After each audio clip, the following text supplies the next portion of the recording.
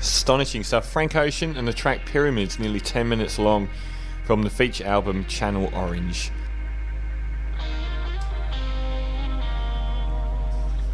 You're with Julian on the Brown Note, and a review of the movie Ted, which I've been desperate to see.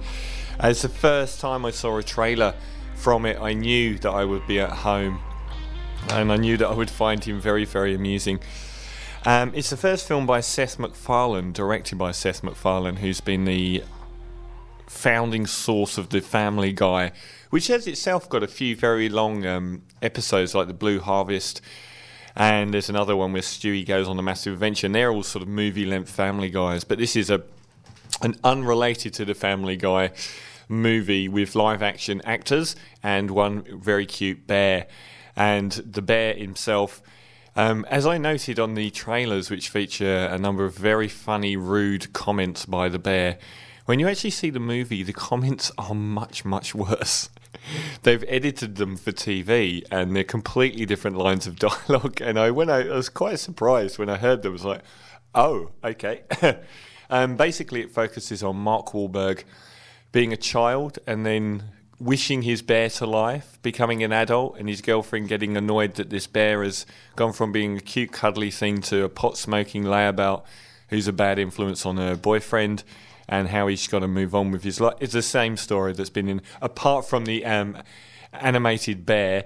If you replace the bear with a human, it's a rom-com storyline number 2. It's probably one of the most used in movies.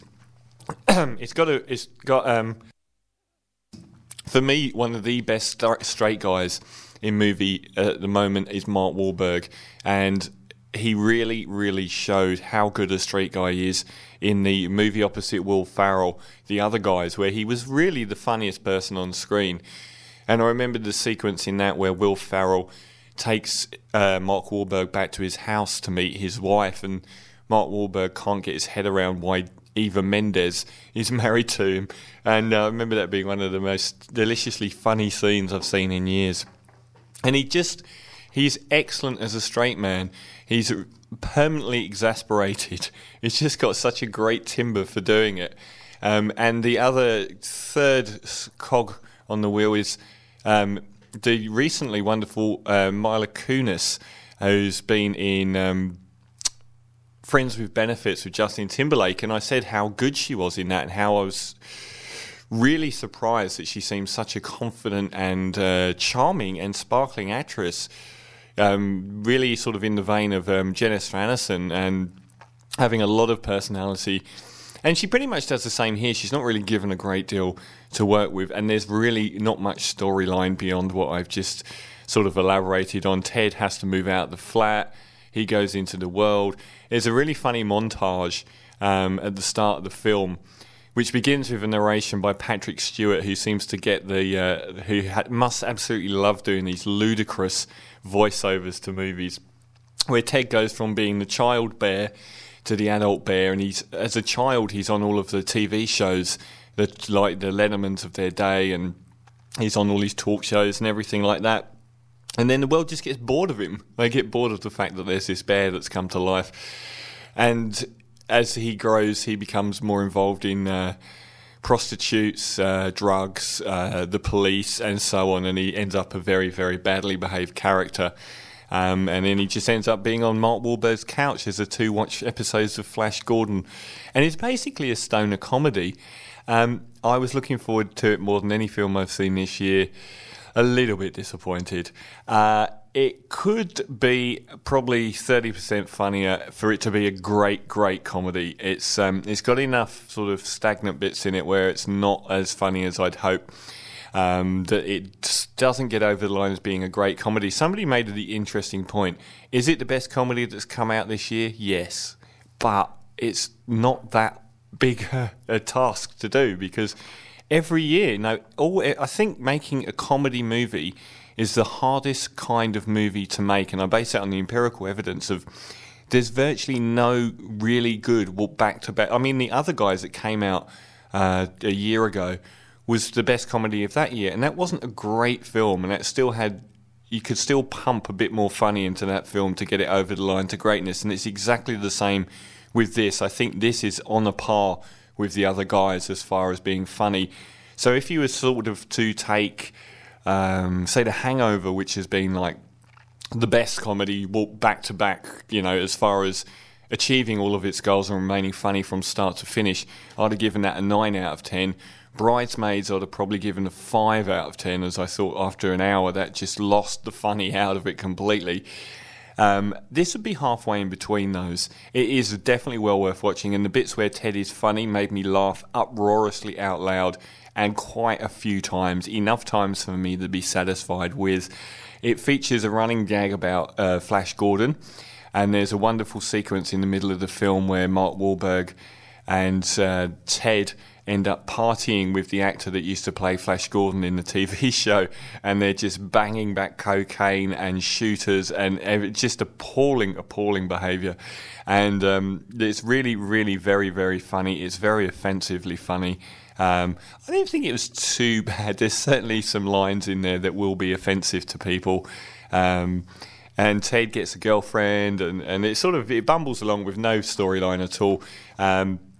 It's really just the pleasure of the three very charming front characters, Wahlberg, Kunis, and Seth MacFarlane as the Ted.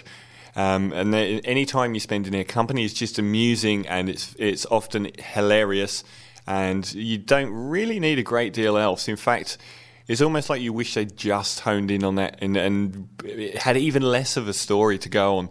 The one interesting element, though, is Giovanni Ribisi, who appears on the side of the movie as a demented stalker who's had this love affair with the bear his whole life, and now is an adult with his own extremely screwed up child of his own, and they end up trying to get the bear to keep him as their own.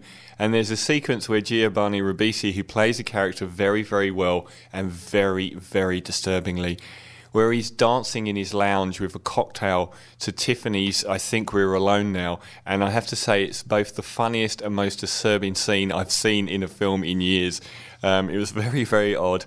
It does let me down a little bit. It could, if it's as funny as it is at its best, for, say, another third of the film, then it's a masterpiece.